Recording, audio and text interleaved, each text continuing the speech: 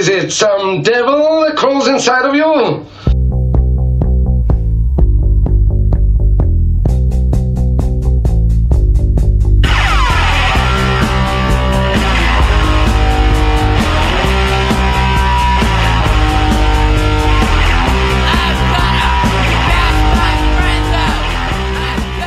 And we're back. We're back. Hello, Matt Brain Podcast listeners. Hello, Matt Brain Podcast listeners. How you guys doing? I think they better be doing fan-fucking-tastic. How are you doing? I'm doing pretty damn well. How about you? I've been better, but life goes on, and here I am. Yeah. Yeah. Were you better before we rolled just now? I was not better before we rolled. I was better after, though. That was a great roll. It's always, like I said before we started, it's always great to remember, every now and then, you ain't shit. That's right. Give yourself a little bit of Matt Brain. Remind yourself how humble we should be, and keep moving forward. Yeah. I think I was taking it too easy on myself coming to, class and open mats and just kind of, dicking around, because it was not easy today. That was not easy for me. No. I don't know about you. I kicked you in the head and said sorry. Hopefully you didn't see right through that. But yeah, I saw right through it. No, it was good, man. That was a tough match. That was good. You're doing great. I hope so. You're just too nice sometimes. Yeah.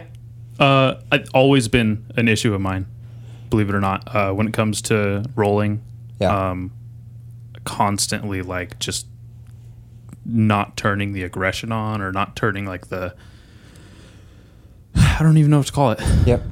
Sometimes I had a hard time pulling that trigger of I can just fucking fuck someone up right now. Yeah. You're just really aware. You're just kind of feeling it out, figuring out what's going on, and having fun in the movement. I don't think you have the objective to just go out there and get a submission every single time. I think you're doing it for the learning aspect too. You're learning through the movements and the rolls, and you're having fun with the person you're training with. I think it means more than just the simple tap. It does. But I will tell you, if I don't get a tap during class or something, even just one, even just a little one, even if I get tapped 10, 90 times, I get one, I'm a little damn it. Why didn't I crank on someone's neck? Why didn't I wrist lock the white belt? Yeah. What the hell? Well, you know what they say, man. The mission is submission. So. You know what I used to do before class down south? I'd pull up a few minutes early, and I'd sit there on Instagram in my truck, and I'd watch nature videos of animals killing each other. You ever see that page, Nature is Metal, on Instagram? No, but dude, I'm gonna look it up. You're gonna fucking love this page. Nature is Metal. All right, Nature is Metal. I'm on it. It's just these predators just going after wildebeest and zebras and birds, and just the brutality, the true brutality of nature, the shit that vegans pretend doesn't fucking exist, and then get upset at you because you had a burger. Hilarious. Dude, there it is. Nature is Metal. Dude, I used to just sit there and watch these fucking videos of just birds pecking eyeballs out of kittens or whatever the fuck is on there. Not kittens, no domestic animals on there, but just crazy shit. Yeah. And there's something about it, when you see that shit, at first it's oh geez, you kind of want to look away. Some people are a little more squeamish than others. I know I've been way more squeamish in the past than I have been lately. Yeah. Well, I think that just looking at this, sorry to cut you off, dude, Fine. But the world is leaning towards the direction of turning a blind eye towards this type of stuff. They'd rather not understand the value of a sacrifice, simply put. It's easy to turn your eyes away from, for example, there's a jaguar eating a crocodile. Mm-hmm. People could easily slip through that, right? That's crazy. That's crazy. Look at it. That's if real stuff. If you would have told me when I was in high school, jaguars fuck crocodiles up, I would have been when are they even in the same? Yeah. When are they even in the same club? What are you talking about? Yeah. They fucking each other up. Oh, but yeah, just something about watching those videos would just kick that shark brain on in the background. I was yeah, go get some. And I just do my push-ups and, a little harder during warm-ups. And I just get a little more fun, a little more wild with it, a little more crazy. If I play a video right now on my phone, is it going to sound like garbage through the mics? Or will they on will they your pick it Android up? phone? Yeah, absolutely. That piece of shit, probably. What's wrong with the Android? I don't know. You're the one who got it. What's wrong with you? Everything. Fucking A. Everything's wrong with me. It should be fine. It should be fine. Dude, I hit a coyote this morning. With your fist or No, with my truck. Nice. Good for you. No, poor little guy. I didn't even know. I was coming into the school to teach a class early this morning. It's dark out, and I live out on a private road out. That's all you need to say. In San Ynez, yeah. A lot of ranches out there, and I'm cruising. I come around the corner, and just in my peripheral, the last second, I see something, and then all of a sudden, thump, thump. And I kept driving. I was like, I'm not going to go back and look. I'll see you when I come home. I'll be back in an hour. If I'm not driving down the freeway, yeah, I'll stop to make sure it's dead. I've hit what do you call it? I hit a raccoon. Okay. Going to work one night. Yep. And I could see that I clipped it and it was rolling around in agony, and I just threw it in reverse. That's good. That's nice of you. Be humane. Yeah. Well, I was 4, 5 years old. I'm watching this movie called A Long Kiss Goodnight with Gina Davis, Samuel L. Jackson. My dad sitting there watching the movie with me. Gina Davis is in the snow in this fucking car, this station wagon, hits a deer and hits her head and gets out, and she has amnesia previous to this, and whatever the car accident did got her killer instincts back, and the deer is sitting there writhing. She goes up to it, grabs the rack, and she fucking snaps the deer's neck. And my dad's like, see, if that ever happens, you have to go there to the animal and you have to fucking put it out of its misery so it doesn't suffer. And I was like, oh, all right, Dad, I'm 6. Yeah. Yeah. I have 10 stories watching fucking movies like that, little earlier than I should have. And my dad saying you got to do this. Yep. So all my manhood education's from corny action movies. Well, so now that I feel horrible for not stopping and going back to see if I needed to, put it out of its misery. Hindsight, when I got back home, I realized I didn't need to do that because the job was done. Poor little coyote. I feel so bad. Before I lose topic, there's a story I want to tell you about an old friend. I'm going to leave names out of the story, but it's in regards to he was raised in South Central LA, and his dad thought it would be a good life lesson to buy chickens and raise those chickens for slaughter without telling my friend. Oh. So when the chickens were old enough, the time came. The story continues. Dun, dun, dun. But hold on, I want to show a video real quick. Maybe you've seen it.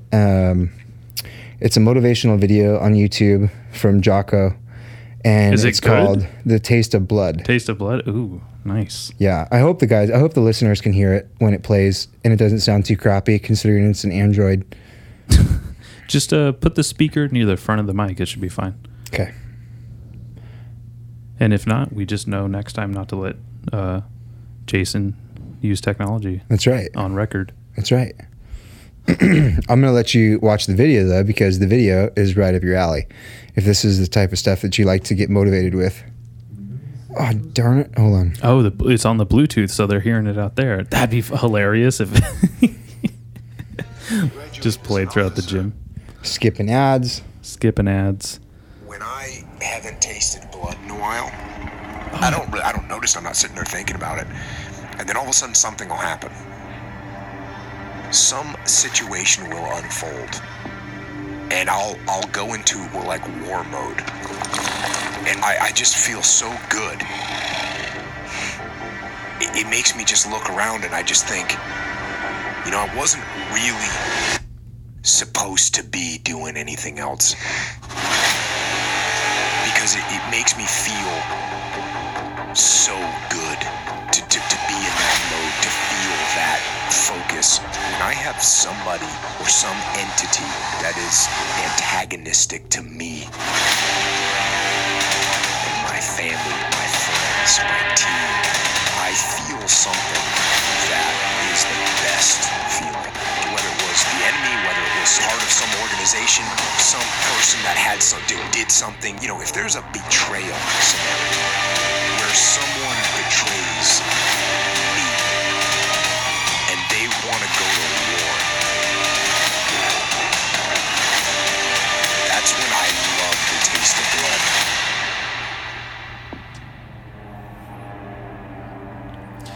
Put our You geese got back me, on and dude. go roll, dude. Dude, that made me. I was like, I can't believe we're podcasting now. I want to go strangle you.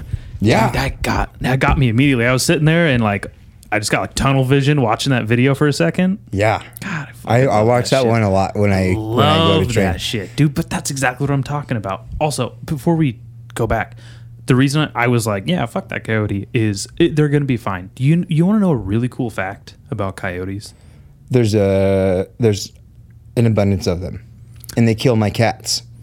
Well, So- yeah, exactly. Fuck 'em. I like my cat more than I like a random coyote. But no, not necessarily. Not just that. First of all, there's coyotes in every city in America. Period. Yep, Crazy. I could see that. Also,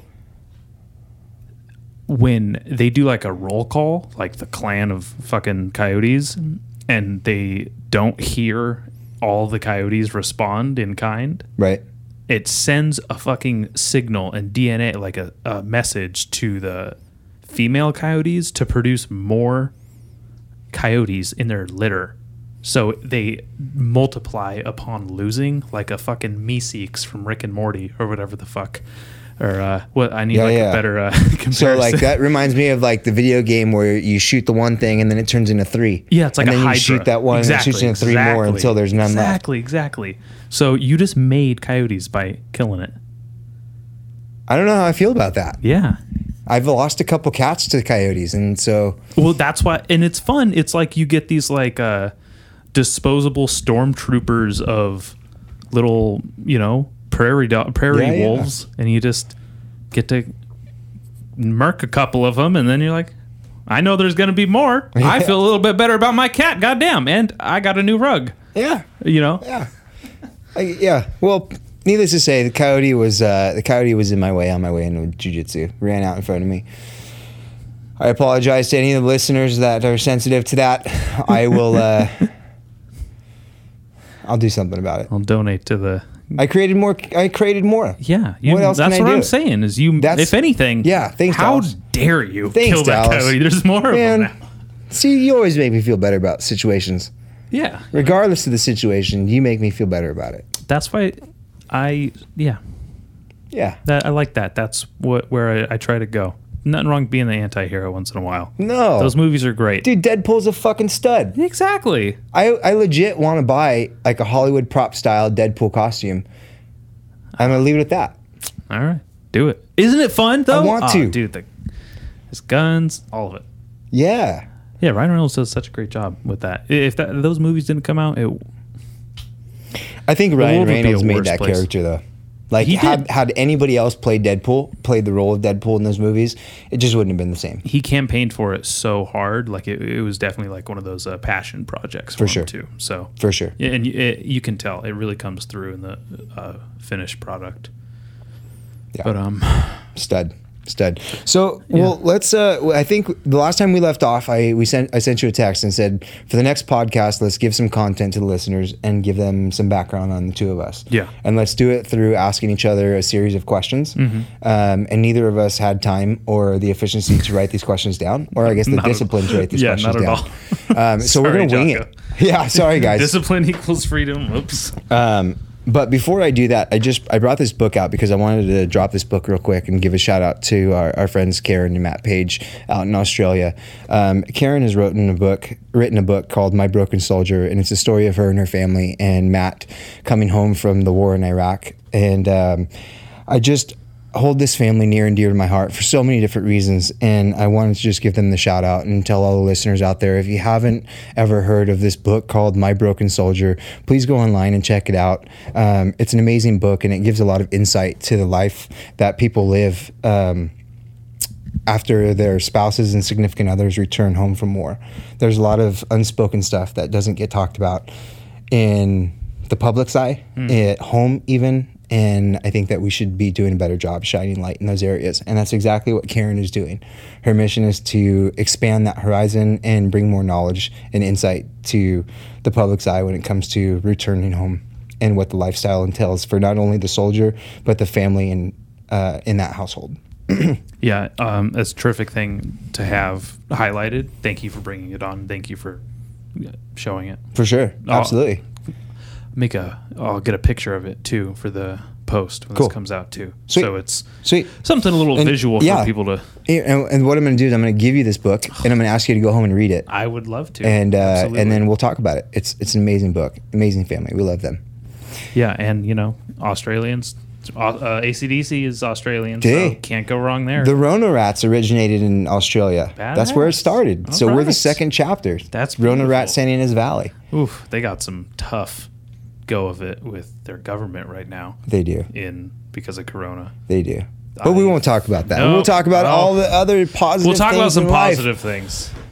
Yeah. That'll just I'll talk about watching animals kill each other. That'll get me Whoa. all frickin' narrow-eyed, shark-brained. Yeah.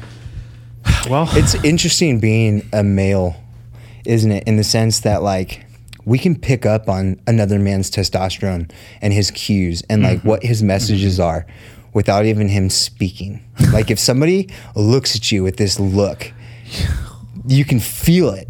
And you're just like, you're a lion and I'm a lion and you're asking for trouble. Like, I wasn't really supposed to be doing anything else right now. Like Jocko says, you know? And anybody that's antagonistic to me and my family, it's when I love the taste of blood.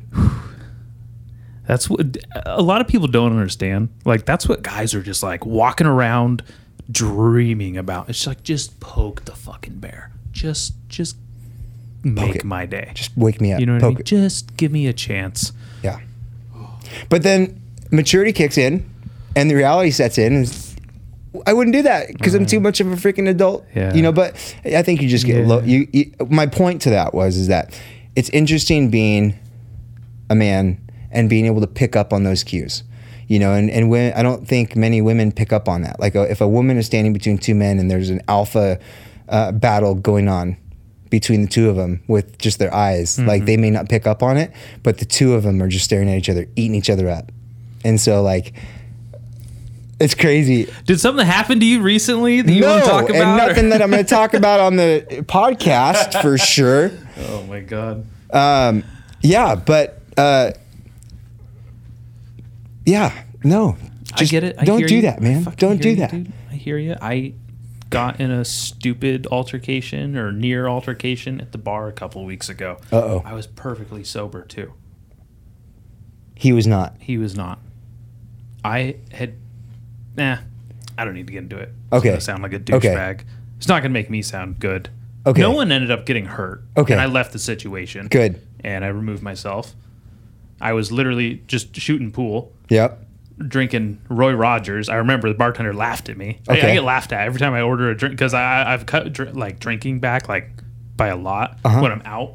You know, Okay. when I'm at home, it's open bar. All tops off. Yeah, exactly. But when I go out, it's I've dialed it back a lot. But yeah, I was sober. He was not. I had an altercation with this person before. Didn't go well from him last time. He used to be a friend of mine, and he started poking the bear. And I think it was because I wasn't drunk is why I was so quick to like, motherfucker, you know? Yeah, I know yeah. it's like, Yeah. oh, like I'm an asshole when I'm sober. Like that's when I'm edgy, man. You can't do that. So Yeah. Well, I'll put it this way. I think that like we all have that bone, right? As a man, we all have that bone. Like we all have that edge to us. We have testosterone running through our bodies, right? God bless. And so when you find jujitsu, everyone says jujitsu is going to make every single person that tries it a better person. But I think the reality of that is if you're genuinely a douchebag and you find jujitsu, you're just going to be a bigger douchebag. There's that potential, right? If you're a super nice guy and you find jujitsu, there's the potential for you to be an amazing guy, right? Like it can highlight what you're already doing in your life. And so, like, that's not to say that every douchebag that comes into the jiu-jitsu club is going to continue to be a bigger douchebag as they walk out the door. Some people get better in life and they get humbled, Yep. you know, so they find that clarity in their life and they become better people. But with that being said, you're one of the individuals, I think, kind of like myself, where jiu-jitsu kind of reeled us back and showed us how adult we are and how mature we really are and what our goals are in life, you know? And so my goal is not to go out to a bar in general at all. My other goal is to not go to a bar and have to fight some dude for being stupid and drunk. Yeah. You know, that's not what I'm about. But every so often, because I put that away so much, because I'm so humbled every single day, and because all these times that I'm suppressing it, it's almost like you're suppressing it. You're suppressing it. You're suppressing it. Eventually, the bottle's going to pop. Something big's going to happen, and the bottle, there's the potential for it to poof. So I think what happened with you is you've been so humbled and so like structured in your day-to-day disciplines, and you're just so chill and everything's good. There's still things internally that are building up, whether it's the stress from what's going on in the world, whether it's the stress from work, or whether it's the stress from that. You know, something's going to happen, and you weren't really supposed to be doing anything else. And that's why jiu-jitsu is such a pleasure, because it's like pouring a little bit off the top of the bottle. Yeah. You just get a little bit out, and you can put the cap back on. It's not bubbling over. And that's why it's so bad when you stop coming, or you stop training, or you stop doing something that physically disciplines you, that gets that aggression out in like a therapeutic way, in a structured way. Yep. It's so great. I heard Orlando Sanchez the other day. You're his biggest fan. I dude. am, man. I use a lot of Orlando stuff. I think that he's popping up on my feed a lot, you know, and Your I think that algorithms. there's some things that Orlando land. Yeah, That's Orlando, awesome. Orlando. I need And to check him out now. when he says stuff, I'm like, I listen. I like what he has to say. There's like Orlando's a character, and I genuinely like the guy. You know, I think he's got a big heart deep down, but and on the front, you know. But he said jiu-jitsu is not therapy, and I was like, ooh, say that again. Yeah. Say that again, Orlando. Uh-oh. And he did. He was like, jiu-jitsu is not fucking therapy. Like hardcore, Orlando. And I was like, okay, let's get to your point. And he says, jiu-jitsu is like therapy.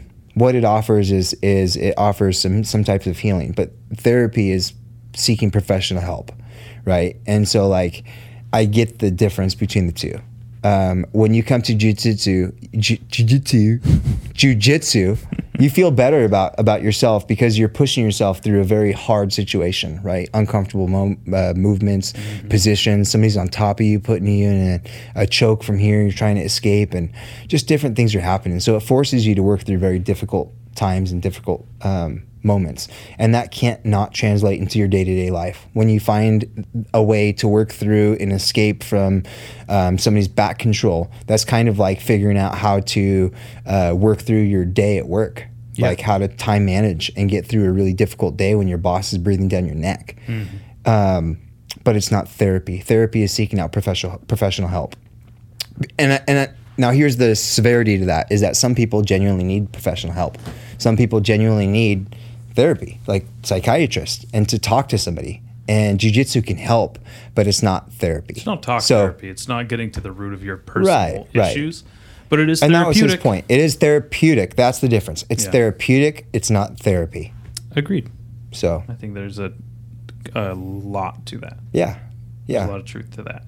For another conversation. But You had questions? I have questions, man. Oh, geez. You have questions? Fuck no. Good. Yeah, I have questions. Good. I'll come up with some off the. Off the fly. Yeah. All right, man. Dallas, how old are you? I'm 26 years old. I was born in the year of our Lord, 1995. Same year Pulp Fiction came out, I think. I think it was 94, actually. Okay. Something cool happened in 95. Pulp Fiction came out. That might have been 94, though. Yeah. I'm already off to a bad start. Yeah, fact checks are a big thing. Don't check that. We don't fact check here. How Matt old- Brain's not for fact checking. That We- isn't. no. We do not have that employee yet. How old are you, Jason? 36. 36? 36 years old. So 85. 85. 85, 1985. 95. Wow. Yep. 1985. That's when Cro-Mag's first album came out. Dude, I don't even know who that is. I Really? feel like I'm going to get slapped in the face right now. Okay. Cro-Mags are one of the original like hardcore punk bands from New York City. Okay. And their founder and bassist and current vocalist and bassist is a black belt professor at Henzo's in New York. Sick. Yeah. Nice. I'm going to check him out. Yeah, he was good friends with Anthony Bourdain Okay. through jiu-jitsu, and I think Anthony Bourdain was a bit enjoyed punk. Nice. Yeah, I actually, there's a couple of things I've seen on Anthony Bourdain where he's listening to some punk in the background. Yeah. Like he's driving down the road or something like that, and then the punk and playing in the background. Yeah, of he his used to go to vehicle. CBGBs and some of the punk. I think the 930 Club. 930 Club might be in DC, but I don't know. He's that's one of the reasons I really enjoyed Anthony Bourdain. I was like, all right, this guy's cool. He's likes his punk rock and ended up getting into jiu-jitsu. And I found him through Rogan's podcast years ago, and I was like, damn, I fucking love this guy. This is awesome.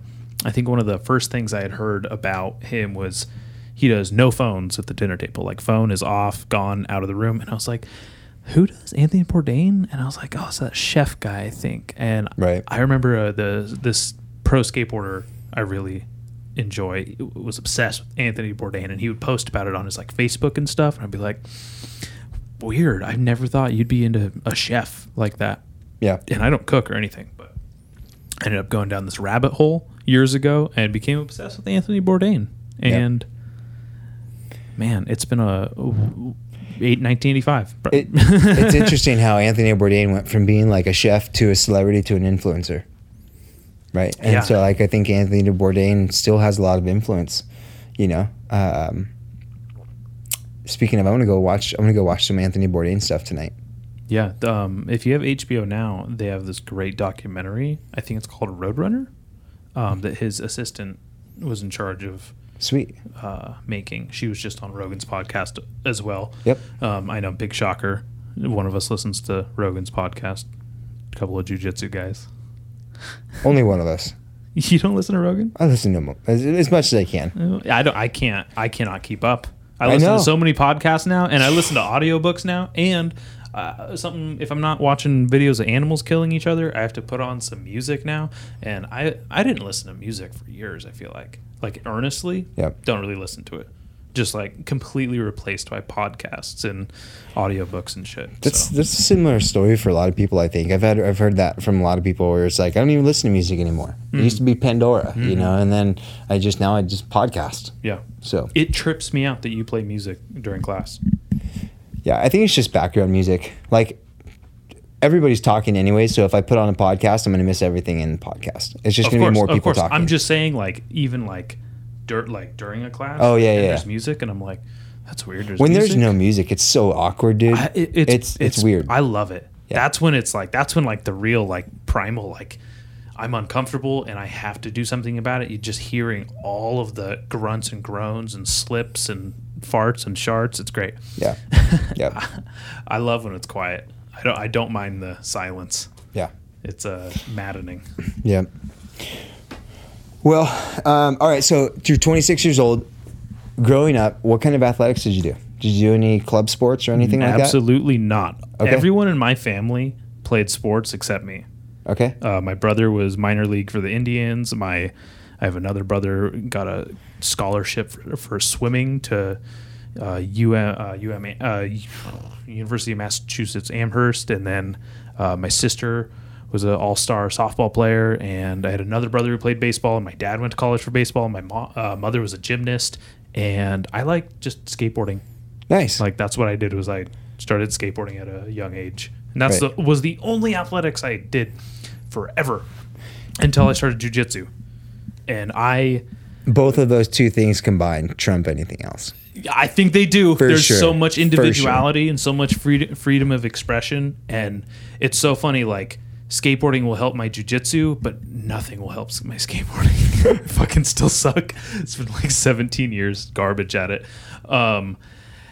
And yeah, the coaches in high school were always trying to get me to join the wrestling team or football, and I was like, Right. oh, no way, because I went to the same high school my parents did, so they're like, oh, you're so-and-so's kid, come on, and I'm like, fuck, leave me alone. And at this point, I really wish I had done wrestling, because it comes in handy, turns out, in Right. jiu-jitsu. Yeah.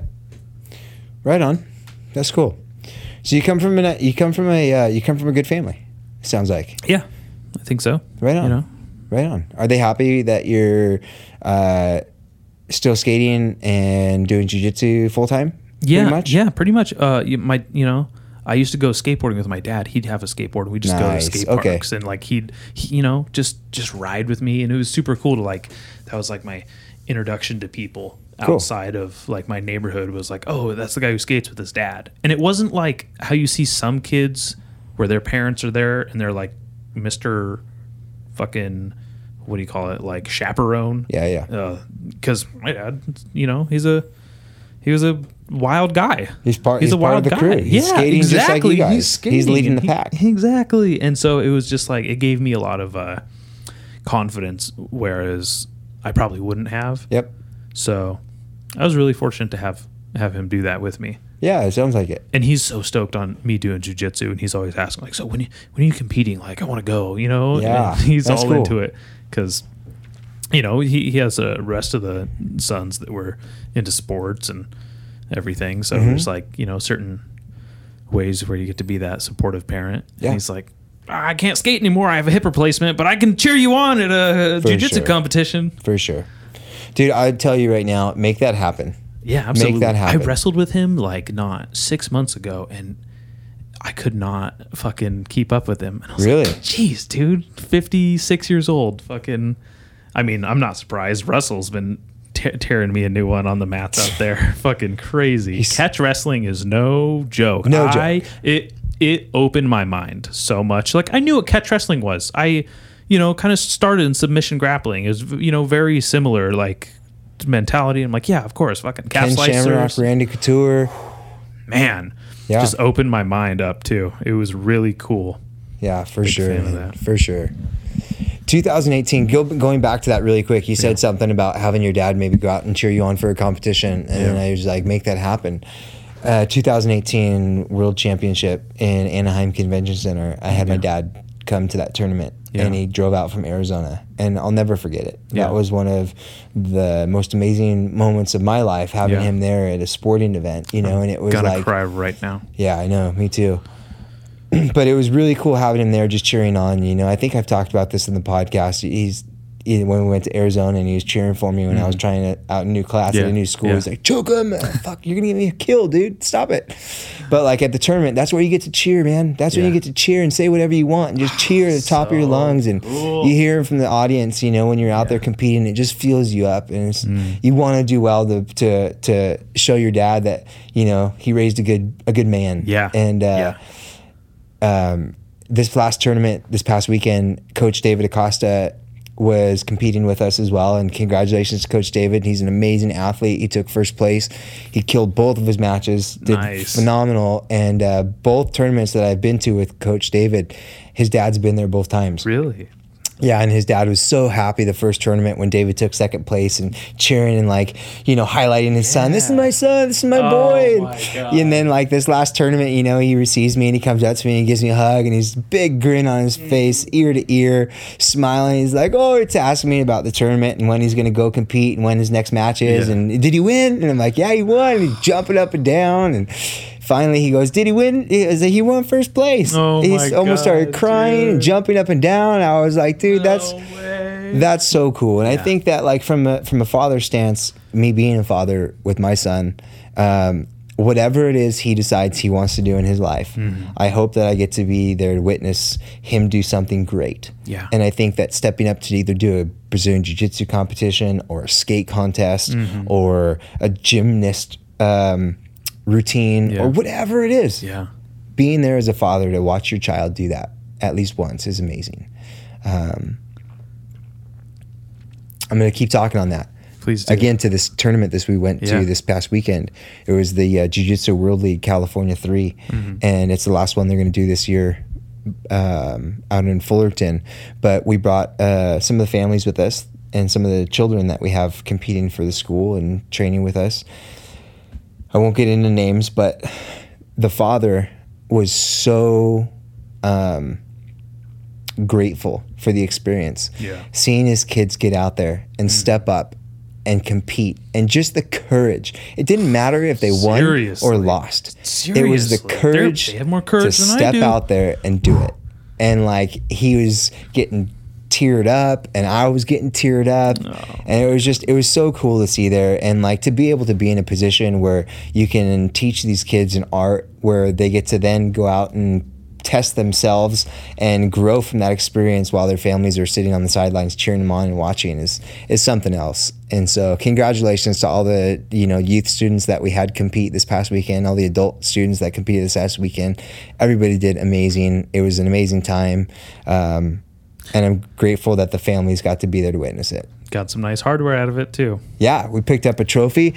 Gracie Baja ended up taking second place as a team overall. And so we were there to pick up that trophy for that.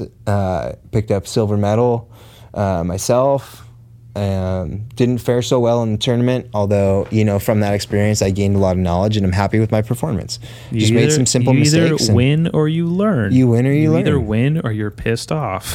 Do you know what it's like to win against somebody and then have them be so pissed off about it that it just takes your victory away? Takes that feeling away? No, I don't think I've ever won anything in my life, no. Oh man, that's not true. I won some powerlifting competitions. You've submitted me before.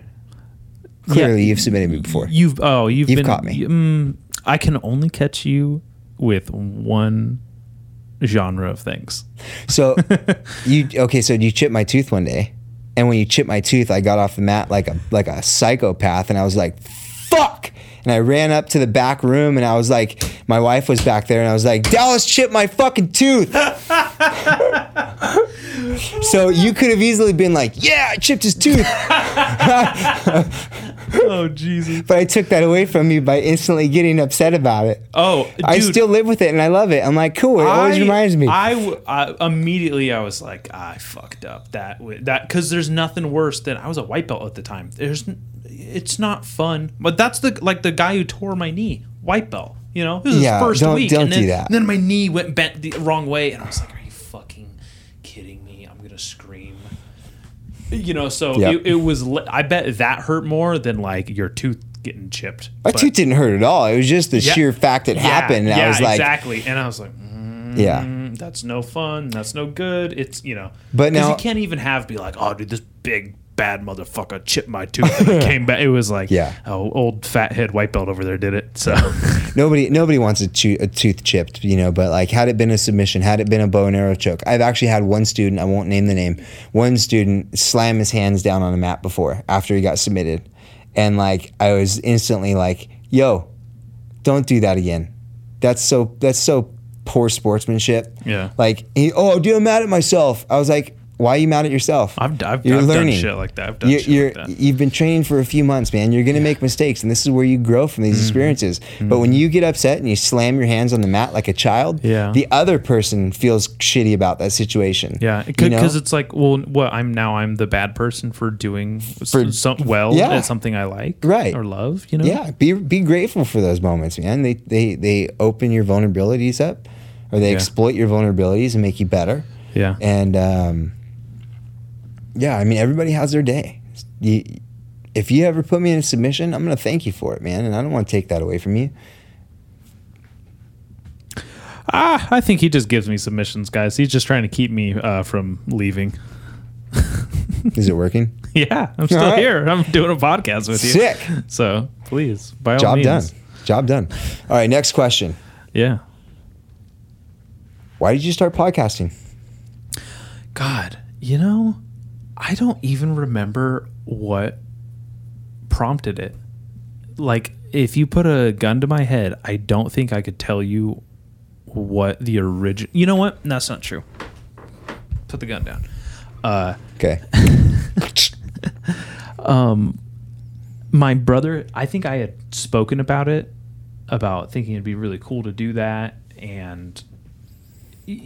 You hear your friends, you hear your peers and your family members talk about their dreams or like their goals or little potential things they could do. Something that they're like back of their head, like, oh, that'd be cool if I did that.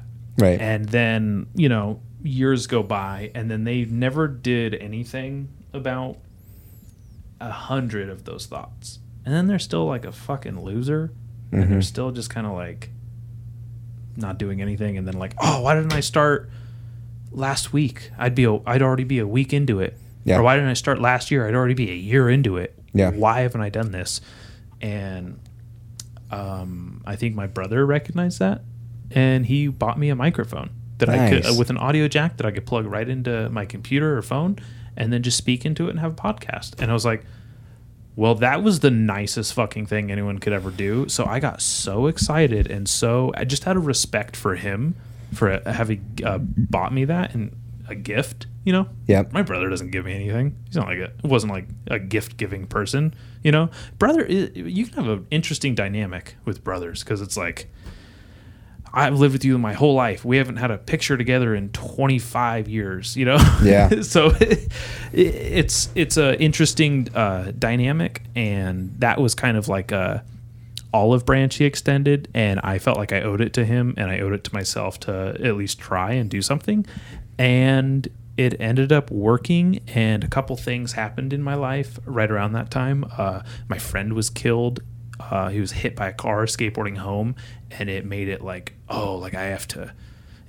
Before it was like, what do I even talk about? Like, gee, skate shoes sure are dumb now, or you know, like, Sure. you know. And then it kind of gave me some content that I could express myself about, and then maybe connect with people that knew this person. So it was really helpful, like a platform Nice. as far as like, oh, people are going to listen because they know him and they know me, and now they're gonna know me, or they're Yep. gonna understand that I am a person too. And it just kind of snowballed from there. And I spent all of my time listening to podcasts. I went through this breakup in 2015 and ended up like reevaluating my life and started listening to podcasts. And I was like, oh, geez, I could be a way cooler, way better person. And these are people who are doing that. And one of them is Joe Rogan. And I was listening to the Bret Easton Ellis podcast, and just like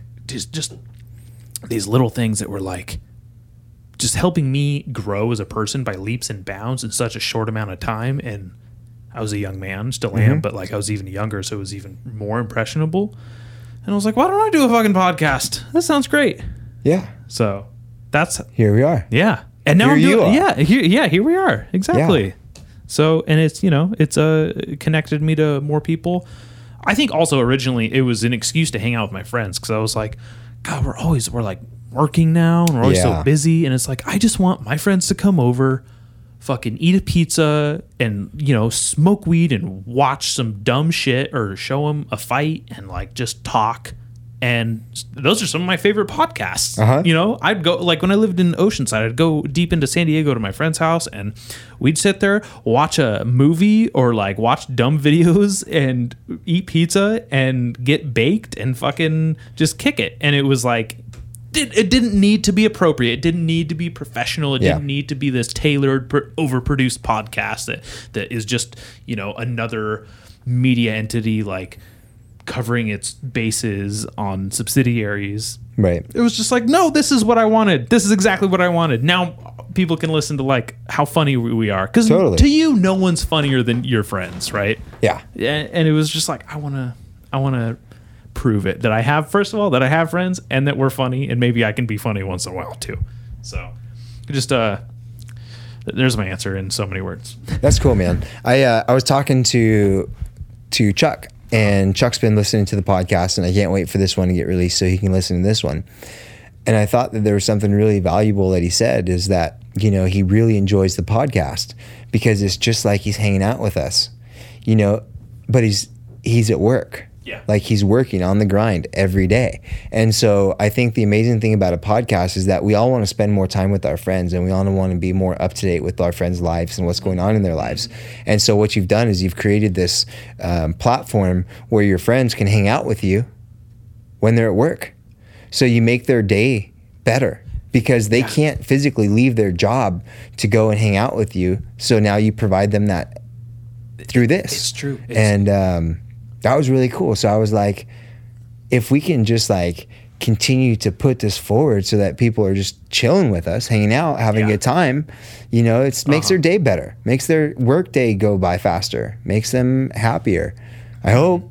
It does, in a, you know, in small ways, in big ways, subtle ways. One of my favorite things that kind of sprouted from this is when you when you grow up with your friends, you eventually move and you lose contact with them. And then when one of them makes a podcast or a show, and then you get to hang out with some of their friends, they're listening from hours away, and they're like, dude, you have no idea how good it is to hear you guys and hear your voices and even mention me. And it's just like that makes me so happy. Yeah. Warms my heart. That's cool. Yeah. Okay, so next question. What's up with your listeners? You got you have a fan base from Bad Etiquette Podcast.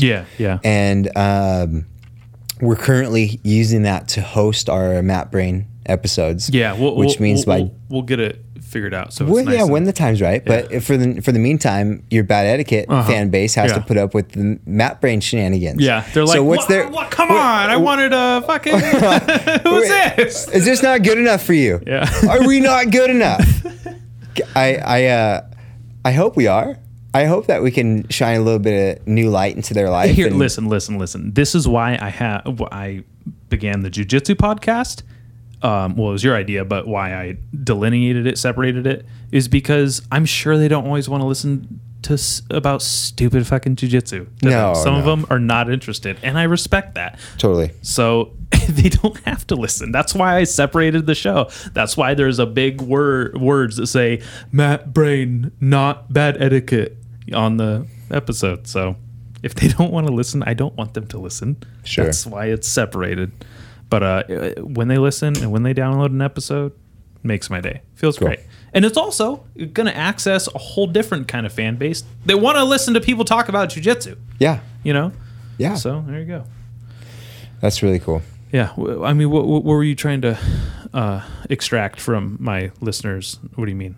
Like, Oh, nothing. I was just curious to see, if your listeners were tolerating the few episodes of Matt Brain that have been dropping on the Bad Etiquette line. Yeah, of and course. if they've been kind of opening their eyes up to a new avenue, and maybe if any of them have considered trying a jiu-jitsu class. Yeah. I think that would be amazing if we can reach any of your Bad Etiquette listeners and show them that, there's some amazing things in life called Brazilian Jiu-Jitsu, and you should get out there and try a class. It would warm my heart. I had a friend of mine talk about wanting to train jiu-jitsu, which happens fairly often, but none of them really follow through. So I'm, take it with a grain of salt, but I always engage them as if they're 100% serious. Sure. And it's a friend of mine. He lives, I believe, in Santa Maria or Napomo, somewhere north. And, I said, hey, like, if you want to train jiu-jitsu, like, I know you work over there, like Paragon's closer. You got Gracie in Napomo there. Like, Yeah. I'm in Solvang, not Lompoc. Like, I don't know if you want to.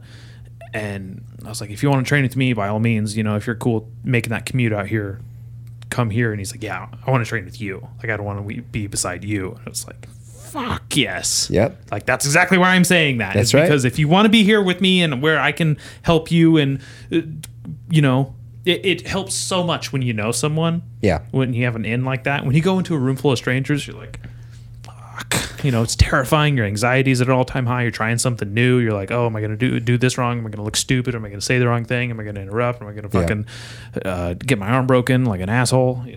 Gym intimidation. Gym intimidation. It's a real thing. Yeah. Like, even at like a standard Gold's Gym, I think there's this place called The Gym in Vista. I'm sorry to cut you off. No, there's this place, and when I first moved down there with Kylie, she wanted to join a gym, and I was like, yeah, let's go check this place out. And this place was cool because they had their like outdoor section where people could wear their masks or whatever. Because Okay. this was last. This is in the 2020. pandemic. Yeah, this is in the pandemic. This is like September, October back then, and then there you go inside, and it's like metal music playing, and there's just these giant fucking fat head mother meatheads just so much steroids in this gym. I was like, this is where I wanted to fucking be. And then there's just these like big giant assed women, like Instagram fit models with like huge biceps, just like it's just this like air of intimidation. We didn't go back, and I was, a little sad, but I was also like, I'm gonna go upstairs and hide on one of the treadmills. I don't fucking do cardio. That cardio, if I wanted to do cardio, I'd lift weights faster, or I'd come to jiu-jitsu. Okay, so it was just one of the most wild places, and I love it. And I knew that if I just bumped into the right person, I was gonna knock some needles out of his shorts or something. Yeah. And I was like, oh my god. Yeah, excuse me, sir, you dropped these? Excuse me, sir, do you have extra? That's a real thing, though, dude. I think that people think that you have to be fit to go get fit.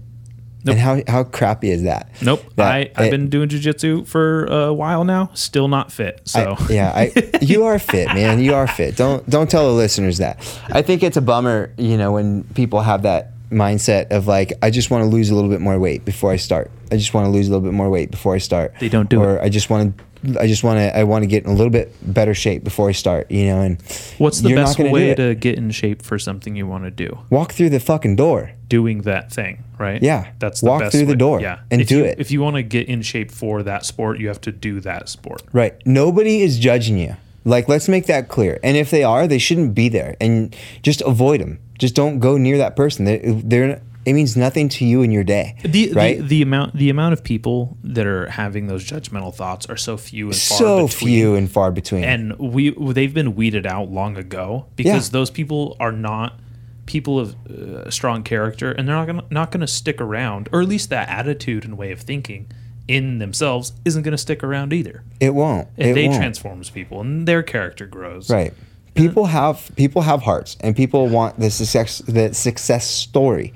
And so, like, I think there's no bigger reward than just seeing somebody reach their goals, even if you don't know that person. When I trained at Gold's Gym consistently working out, I would see a lot of people start and then not come back. I was there long enough to understand like the consistency in people and members that would train there. And every day it was the same day I'd be there working out, and going through my routine. And you get the people that would start, and then you'd never see them again after a certain amount of time. But then you'd see the ones that started and were very reluctant to walk through the door because they weren't fit. They weren't in shape. Maybe they were overweight and they had no idea how to work out. They didn't know what the machines would do, or they're just like clueless. Yeah. And you go in and you diffuse that energy by like walking past them and saying, hey, how's it going? Yeah. Simple. Hey, how's it going? With a smile on your face. And they're like, good. Yeah. And then they go to the machine. And then as time goes on, you start to see these things. Planted that little seed of I want that success story. I want to see it, but just because I'm fit, just because I've been working very hard for a long time for my physique, doesn't mean that I'm some conceited prick that judges you because you're not in shape. And I think that's what too many people think, whether that's at gyms for weights or whether it's at jiu-jitsu schools or martial arts schools. They're like, oh, I don't want to go to a kickboxing school because I don't know shit and everybody's going to kick my butt or they're going to judge me. I don't want to go to jiu-jitsu. I don't know anything. And everybody there is going to be like, jiu-jitsu, they're crazy. They're going to choke me to death or all these, I don't know. But just get off your butt and get to a school. Get to a gym. Do what you want to do. And another unspoken thing about that is when people who have been training see you doing better, it's like you're breathing down their neck. They're like, oh, shit. And it makes them better. And they go, oh, fuck, I got to get better. I'm getting fucking caught in shit I shouldn't be caught in by white belts here or vice versa, or someone that, oh, damn, like they've lost 30 pounds since they got here. I'm still just dicking around here on the free weights. What am I doing? So you make yourself better. You make other people better. They see it. It's this cyclical, wonderful ecosystem of inspiration. And that's why I like gyms and gym culture and fitness and fucking martial arts. And like, it's great. Mm-hmm. I was just pulling up GB Ashburn. They did a post today. Yeah. If you look up GB Ashburn, they did a post. By the time you hear the podcast, it's going to be a couple days later. But the gentleman's name is, they call him Big Dean.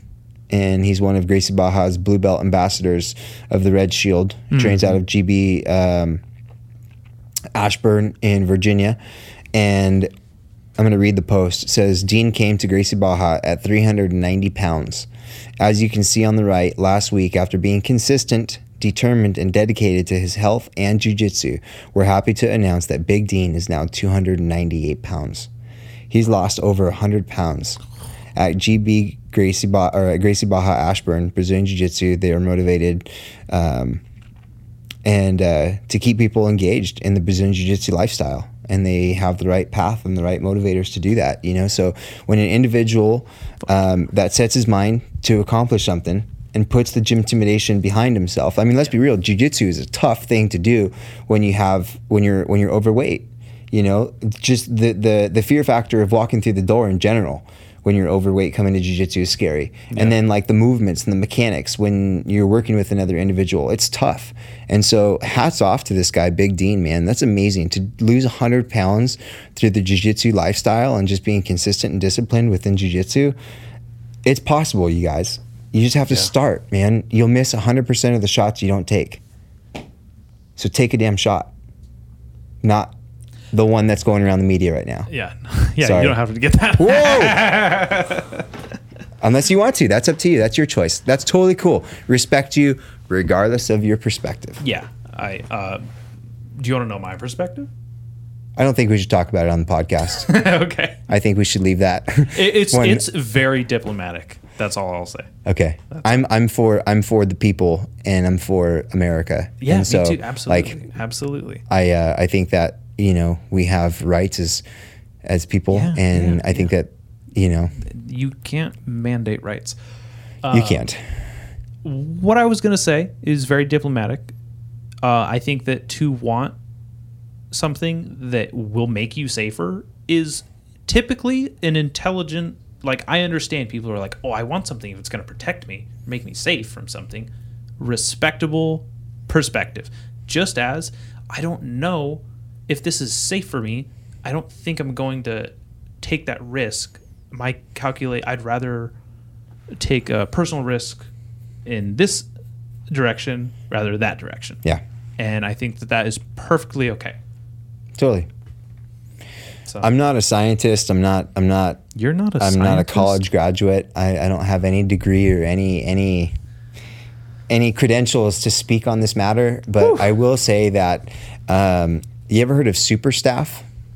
MRSA? Yeah. Yeah. But no, like super staff. Like super I've heard staff. of MRSA. Like close your gym and like like your gym is closed. No more, you're not open anymore. You're closed. Super staff. Like the basement at Henzo's? So that's created because of essentially antibacterial soap. Like people tell you don't use antibacterial soap. Yeah. Because what you're doing is you're not destroying the fully good bacteria. Killing. You're destroying the good bacteria, but you're not fully killing the bad bacteria. And so it's mutating. It's continually mutating. Wow. And as it continually mutates, it gets stronger and stronger and stronger and stronger. And so I think that from what I've seen with the vaccinations is that now that people have been vaccinated, they're still catching COVID. Yeah. It's a sign that the vaccination is not killing COVID. And so it's making it mutate. And so everyone's running around blaming the anti-vaxxers for spreading this. But now what's happening is the vaccinated is actually mutating this virus to be something more. So it hasn't been yet, thank God, it hasn't mutated to be something worse than it originally was. But, you know, if we keep on this path, how many people are vaccinated right now? So the virus isn't dead. It's just growing stronger now because we've put in a vaccination that is like washing your hands with antibacterial soap. And so that's my concern, is that where does it mutate next or any of that stuff? And so I think that's where the booster shot talk is coming from too. That's just one more layer of antibacterial soap. Let's just I fucking think you're mutate onto it more, something. man. I'm not a scientist or a college graduate or even a legal citizen, but you know, if you can't kill it, it's not going away. It's just going to get stronger. Yeah. What doesn't kill you makes you stronger. That goes. Or it kills you. Or it does. Something kills you, or it makes you stronger. You're right. I just uninvented and reinvented the wheel after you said that. You ever hear a saying and you're like, and then you try to say it backwards? You say it you're like, I said it the exact same way you said it, just dumber. That's yeah. I just did that. So, but to be honest, I respect people, man. I love people and I love humanity and I love our community. And so I respect, as long as you show me respect and my friends respect and you respect, you know, life, you're a good person. Yeah. I respect you. I can find something in common with anyone. Yeah. You can, just like you can find differences between people. Those aren't always bad things. Mm-hmm. Got another question for me? Because I'm dry on questions. What do you got? dude, Pull something out. pull something out. You know what? I remember when I first started this podcast with you ages ago. I had questions. I had like written down questions for you, and I looked back at them, and they were so bad. It was like, "What's your favorite submission?" You know, My favorite color's blue. Yeah, just shit like that. You know, what was the hardest belt for you? Purple. Purple. Purple was the hardest belt for me. I've heard that from countless people. Yeah. I think it was, but it wasn't because of anything that, it was my own doing. I didn't stick it out with one school long enough, and I didn't invest mutually with the instructor as he invested in me. Yeah. You know, and that investment continued to change from instructor to instructor, but it was never fully like there. And so, you know, when that happens, you stick around at that belt for a long time. And so because of that, I think that it was probably the most difficult thing for me to get to purple belt. But when I finally found a home with Rodrigo Clark in Santa Barbara, he recognized that. And, you know, after a few months and after going to world championships and taking silver medal there for his school, he quickly approached me and was like, "Hey man, let's get you your purple. Let's get you testing for your purple belt." Yeah. And I was like, "What? So your blue belt testing? was the hardest. Do you want me to test for my purple belt? What do you mean test? Like, Yeah. this is new to me." And so, I mean, needless to say, I actually had to go through a test. He was like, "Okay, here's a piece of paper with a bunch of submissions on it, a bunch of techniques on it, and I want you to study it. And then I'm going to take the paper away from you, and I'm going to have the paper, and I'm going to ask you to do these techniques with a partner and watch you do them." And in my mind, I'm sitting there kind of thinking like, well, you've been watching me train for almost the past year. So haven't you seen me do all this stuff before yet? Like, what's the point of the belt test? It's not TKD. Yeah. But I tested and I got my purple belt, and that was cool. And so, short story long, purple belt was the hardest for me to get to To obtain. obtain. So your blue belt was the most difficult, within. Yeah, the blue belt was tough too because I spent a long time at Paragon as a white belt getting smashed on. The reason I wanted to clarify is because when I said, "Oh, I heard that from countless people," I meant blue belt, not purple belt. Okay. I heard blue belt is the hardest belt. Blue belt blues or whatever. Blue belt blues. I think that it's different for everybody. There's so many different walks of life in jiu-jitsu it's now not and universal. stuff.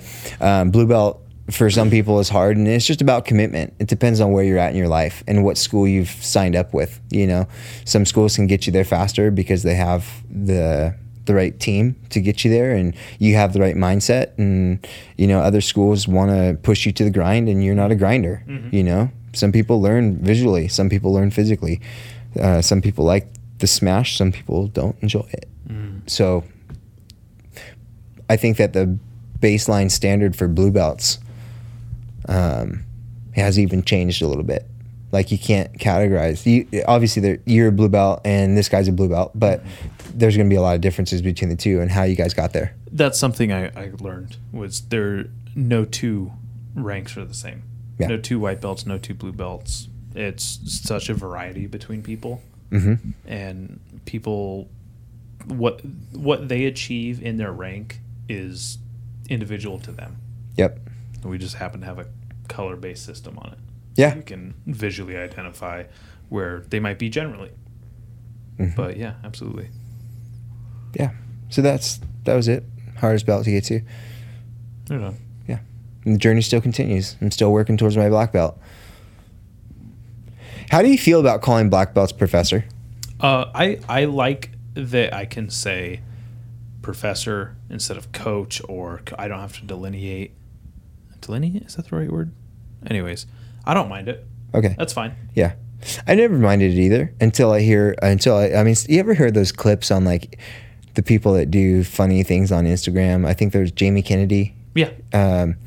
You know, he does a lot of stand up and a lot of Instagram videos and stuff like that. And some of the things he says is, you know, people talk shit about some of the things that go on in the jiu-jitsu world, like calling people professor. And he made a joke about it one time. He's like, I have to call this guy a fucking professor. He's not no college degree graduate. He fucking trains on the mat and teaches you how to choke people and grind your face into the fucking floor. It's like, and I apologize for all the F-bombs, guys, but you know, and so that kind of and when you hear that, you're kind of like, you can't not help but be like, yeah. You know, why am I calling him professor? But then, like, the reality is, I've told people before, because they've asked me the question, do I call you professor, and why do I call you professor? And I'm like, I've gone to school longer than a doctor. For this. Like, I've put in more physical effort into this craft and this art than a doctor has for school. So the title, calling me professor when you get to a black, or calling an individual professor when they get to their black belt, I see the meaning behind that. I see the value behind that. You know, I just didn't know how it was perceived from person to person. And some people are like, I had to find a reason to understand it. At first I was like, okay, black belts, professors, I get it. It's a whole nother rank. It's a whole nother echelon. And then I went to this great school in Oceanside. And Professor Doug, to me, personified a professor because he had a lecture before and after class. And he essentially sat there and cooled us down with his words. And it took me so long to kind of realize, like, oh, these words are sinking in. This is going great. This is, like, really hitting me. He's sitting there. He's really, truly trying to act, and he's doing it like every day, and I'm like, geez, you know, like, how do you have that much to say every day? That's awesome, you know. And to me, that was okay. This is what a professor is. When you go to college, you see a professor, they have a lecture, and you listen to it, and sometimes you'll connect with it, and sometimes you won't at all, and you're like, just get me the fuck out of here, right? And but to witness someone do that wholeheartedly and actually have that expression, and that's where I understood, okay, this is why he's a professor. Got it. Just to be like literal, for the term of it. Yeah. No, that makes perfect sense. I'm on board with calling a black belt professor. I think it's you know, appropriate.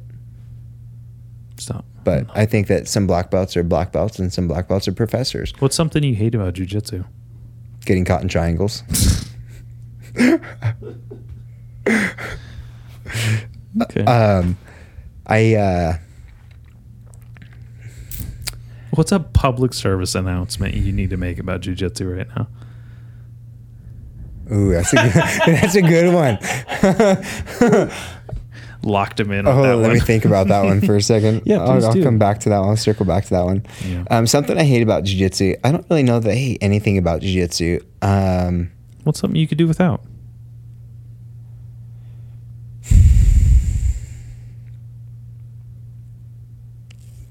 I could do without that awkward silence. Jeez. Dude, that's a hard one. I think that there's lessons in all of jiu-jitsu. I've never really experienced anything in jiu-jitsu that I'm not fond of. I think I've experienced people in jiu-jitsu that I'm not fond of. Yeah. And I think that we could easily always do with less, you know, knuckleheads and douchebags.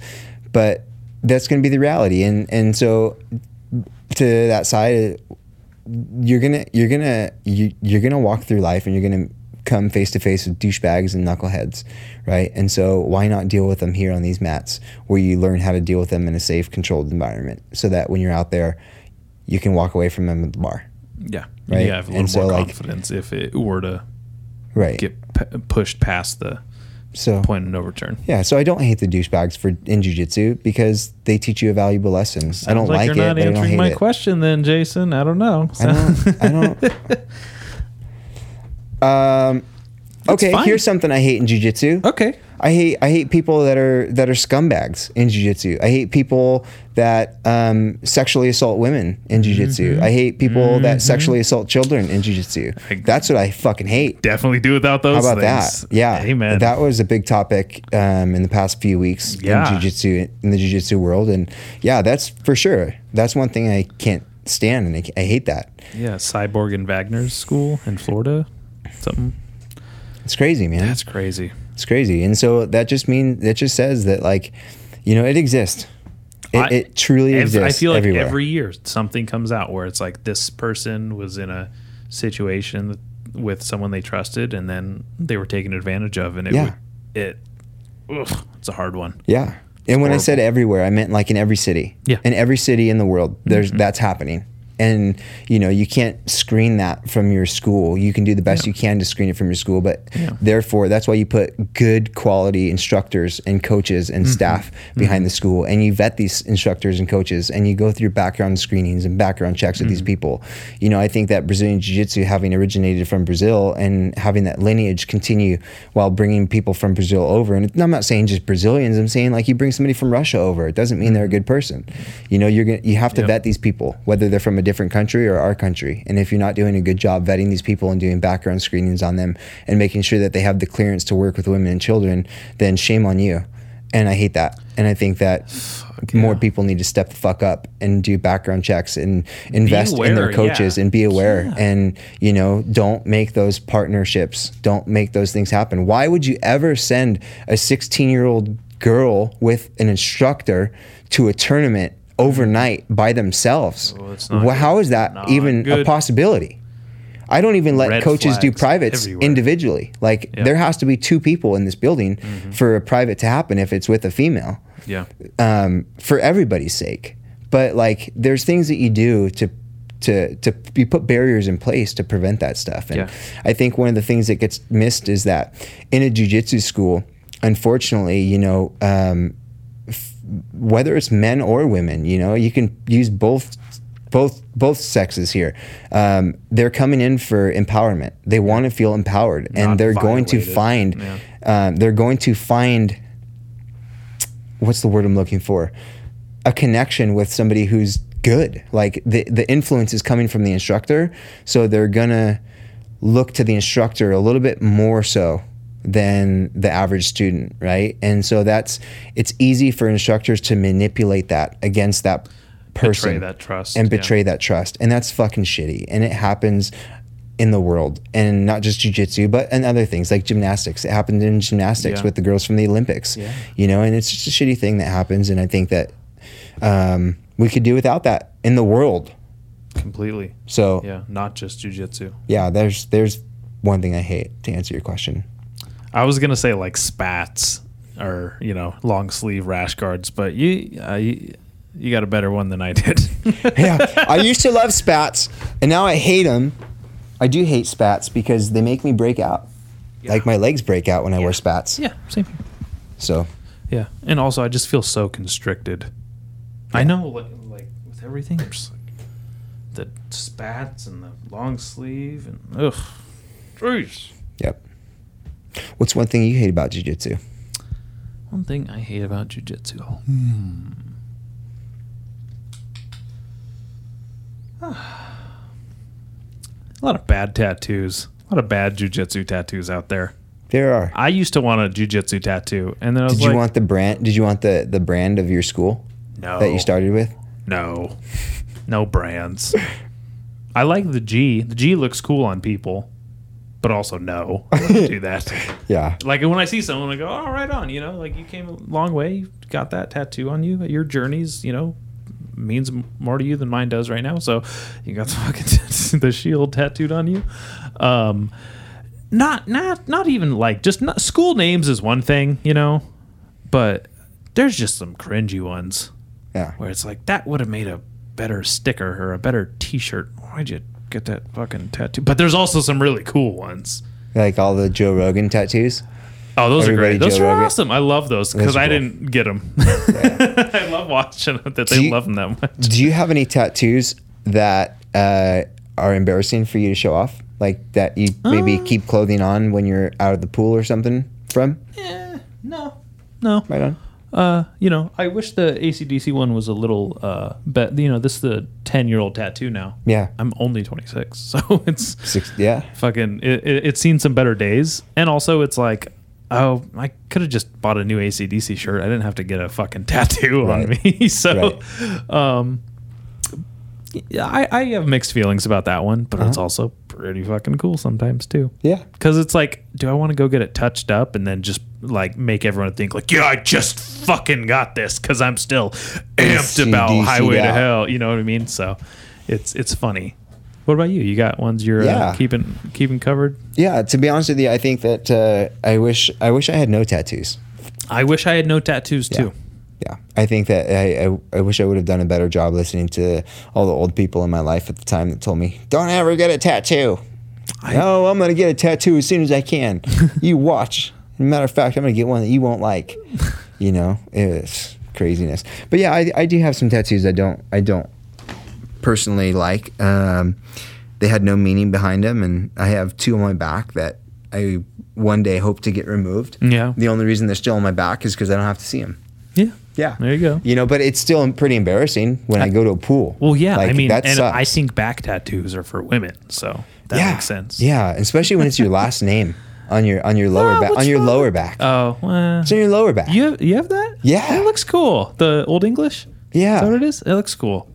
Lower back? I don't like it. I don't like it. Bob Burnquist, Brazilian professional skateboarder, has a tramp stamp too.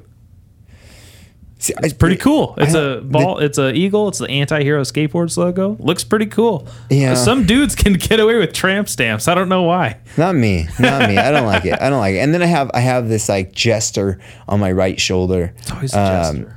Always a jester, and he's like this evil looking thing. And Looks pretty I evil, was yeah. so young, and I was like, it was like a pick it and stick it Yeah.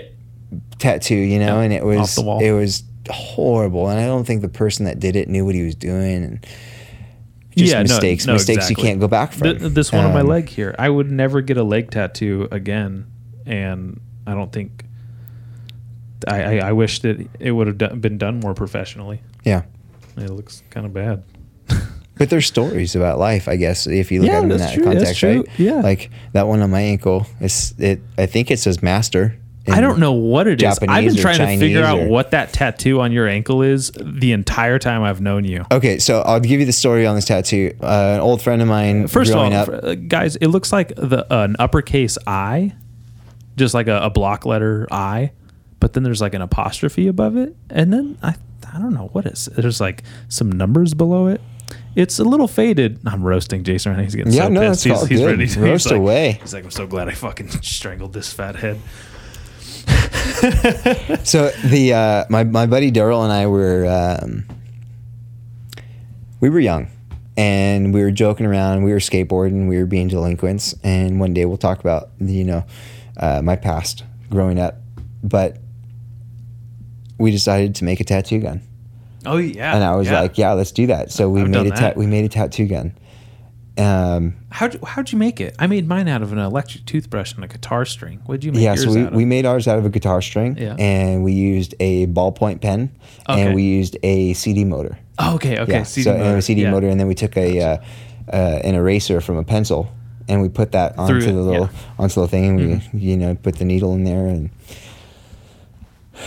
away you go. Yeah, you know? CDs were out by the time I was okay. making. Okay, That's why I yeah. had the electric toothbrush. Yeah, there's 10 years. There's 10 years between us. So we go to a Japanese symbol book, like one of those like coloring books or whatever. I don't even know. It's just a random book. Yeah. And he starts going through it, and we're only looking for symbols that are cool. Like course. and he was the first one to pick one out, and he had no idea what it meant. He just picked it, and he was like, "This is the one I want." And I was like, "All right, cool." But in the book, in the back of the book, there was the meanings behind everything, right? Oh, shit. And so I don't say anything because I knew what it said, and he was so set on it, and I was like, "Yeah, do it." So as soon as he started doing it, I was like, "Heck yeah!" So then I started going to the book, and I find the other word that went perfect with his, and I was like, "Well, I'm going to do this one." And so he finished it, and then I was like, "Okay, cool. Now it's my turn." So then I think we even shared the same needle and tattoo gun, and I started tattooing the symbol on myself, and then I finished it, and we were like, "This is so cool, man! We're like tattoo blood brothers." What does it mean?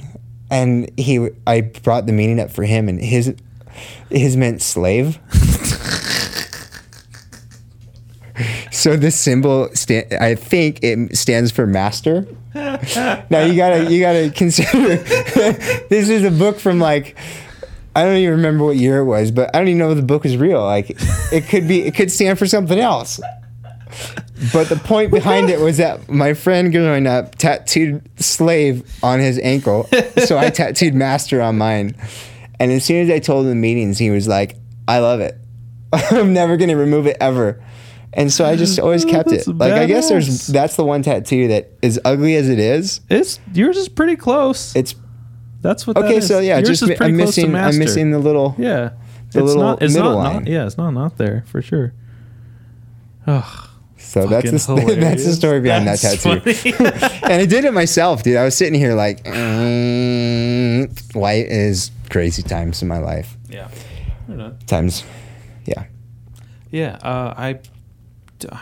I dart back and forth between ever wanting a tattoo ever again. Mm-hmm. Like I'm either never going to get another one, or I'm going to really just kind of have like a nice piece.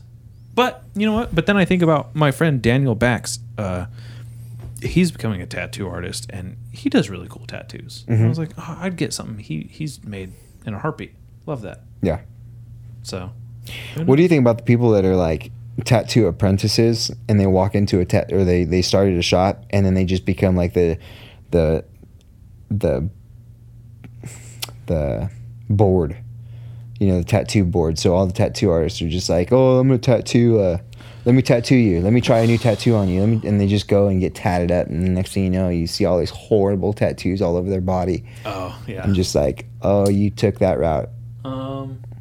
I think that you got to be about that life, and then if you are, I don't care. Like, cool. That's cool. Like, yeah. you did that. That's rad. That's a whole nother.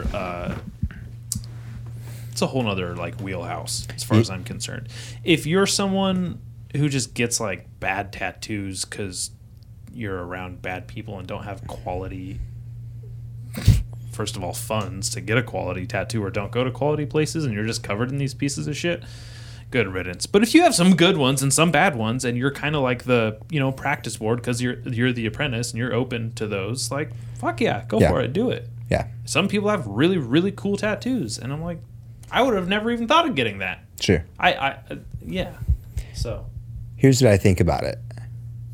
I think that brave men and women fought hard for our country and laid their lives down so that people can have the fucking freedoms to go and get their bodies covered in tattoos by tattoo artists that wanted to practice tattooing. And so that individuals like ourselves could have the freedom to podcast and say whatever the fuck we want without ramifications and continue to live in a great country. So thank you to all the servicemen and women who continued and continually put their lives out at risk to keep our freedoms here. yeah, And intact. for all of those people, intact. And for all the people that walk around today and say, what freedoms do we have? What freedoms do we have? The fact that you can say, what freedoms do we have, is a freedom in itself. And I think that people need to open their eyes to that. And so thank you to all you guys that continually do that. We respect you. We love you.